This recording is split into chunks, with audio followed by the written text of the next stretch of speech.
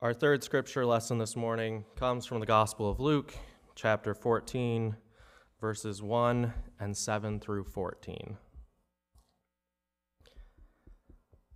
On one occasion, when Jesus was going to the house of a leader of the Pharisees to eat a meal on the Sabbath, they were watching him closely.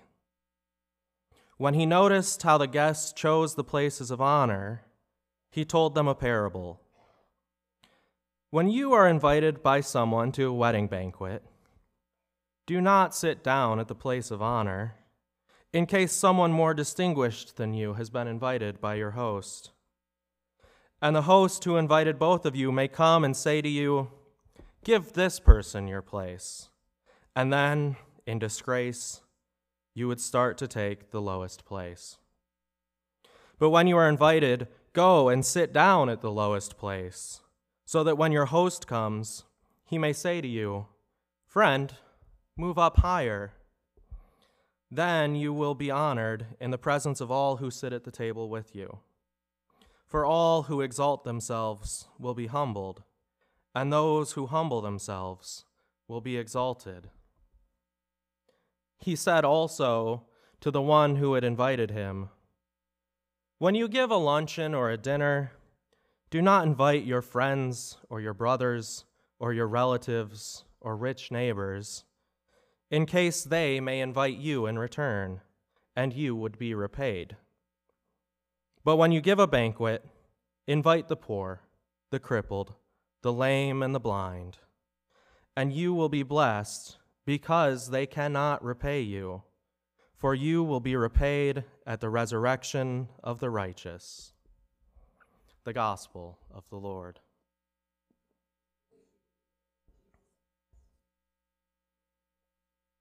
Author of life, we thank you for your words, and we ask that your Spirit would be with us this morning to transform us in heart, mind, and soul. Amen. There are two parts to this story today. Both are instructions on how to live. Both tie into the major theme of Luke's gospel, that the kingdom of God is going to be a reversal of the status quo. So before we get to the instructions themselves, it will be helpful for us to review what has happened so far in the Gospel of Luke, so that we can better understand the whole scope of what Jesus is saying to this group assembled for dinner. Many of us are probably familiar with the opening of Luke because it tells the most fleshed out version of the Christmas story. And in Luke's telling, the promise of a social inversion is introduced before Jesus is even born into the world. When Mary visits her cousin Elizabeth, she sings a song of praise for the Christ child in her womb. Mary proclaims, "He has scattered the proud in the thoughts of their hearts. He has brought down the powerful from their thrones and lifted up the lowly. He has filled the hungry with good things and sent the rich away empty." Mary is thus the first person in this gospel to declare the agenda of the Christ child. As the Christ bearer, she is the first to know and to speak into being the social inversion of the kingdom. Now, just a few chapters later, Jesus begins his public ministry in dramatic fashion. He goes to his hometown synagogue, opens the scroll of the prophet Isaiah, and reads, "The Spirit of the Lord is upon me, because he has anointed me to bring good news to the poor. He has sent me to proclaim release to the captives and recovery of sight to the blind, to let the oppressed go free, to proclaim the year of the Lord's favor." He then sits back down and says, "Today, this scripture has been fulfilled in your hearing." In other words, Jesus went to his hometown, told people, the poor are going to be favored, prisoners and slaves are going to be set free, the sick are going to be healed, and any claims to property are going to be undone. And I'm going to be the one to do it. Amazingly, the hometown crowd seems to be on board with such bold declarations, until Jesus tells them that they weren't the ones that he came to set free, at which point they chase him out of town. So now here we are in the middle of Jesus' ministry. He's been doing exactly what he said he was going to do. He's been healing the sick. He's been warning the wealthy about the dangers of wealth for their salvation. He's been making a name for himself as someone who clashes with the temple authorities, as well as other reformers like the Pharisees. And yet here he is, sitting down to dinner with a leader of the Pharisees for the Sabbath meal.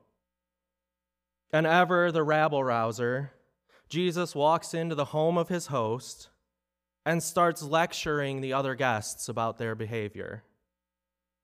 And what does he say to them? The same thing that he's always been saying. If you think that you're important, then you're going to be surprised and embarrassed when your host has other opinions. As Mary said, he's scattered the proud in the thoughts of their hearts. He's brought down the powerful from their thrones. Instead, says Jesus, it's better to assume that we're not honored, to humble ourselves. Now, Jesus isn't saying that we should tear ourselves down. There's a difference between humility and self-denigration. But as he's told his disciples previously, we should look for the log in our own eye before pointing out the speck in someone else's eye. For example, when I was working at the seminary, we had a scholar come to do a couple lectures and lead some workshops. They've made a name for themselves in the world of theology by writing about liberation from oppression, about lifting up the voices of the marginalized. But in person, they relished in the opportunity to belittle the student workers and staff that interacted with them. In order to lift themselves up, they pushed others down. This is not the way that Jesus is calling us to behave. What Jesus is saying to these dinner guests goes into the idea that we call servant leadership. Jesus is inviting us into the same kind of life as the one that he modeled.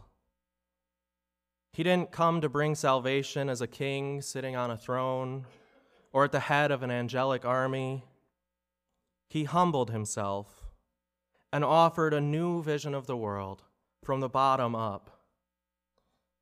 And so he says to those around him, let go of your ego and your pride. Let go of your notions of honor and status. Place yourself where no one wants to be, and God will notice. The instructions that Jesus provides to those at this dinner are deeply countercultural. The world in our day relies just as much on honor and status as it did in the time of Christ. We're all aware of the reality that it's often not what you know, but rather who you know that matters. The cultural norm is still that if you scratch my back, I'll scratch yours. But we don't do what's right only when it's going to benefit us, or only when we'll see some sort of kickback.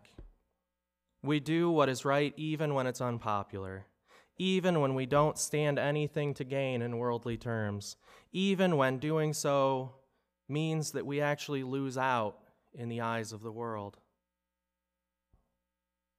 Let me give you another example. Before I went to seminary, I was participating in a Lenten study at my local church.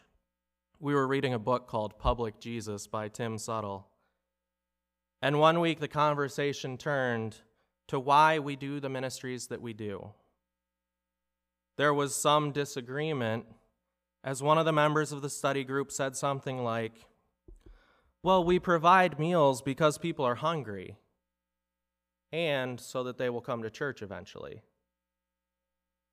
But what Jesus is saying here is that we feed people because they're hungry, period, end of story.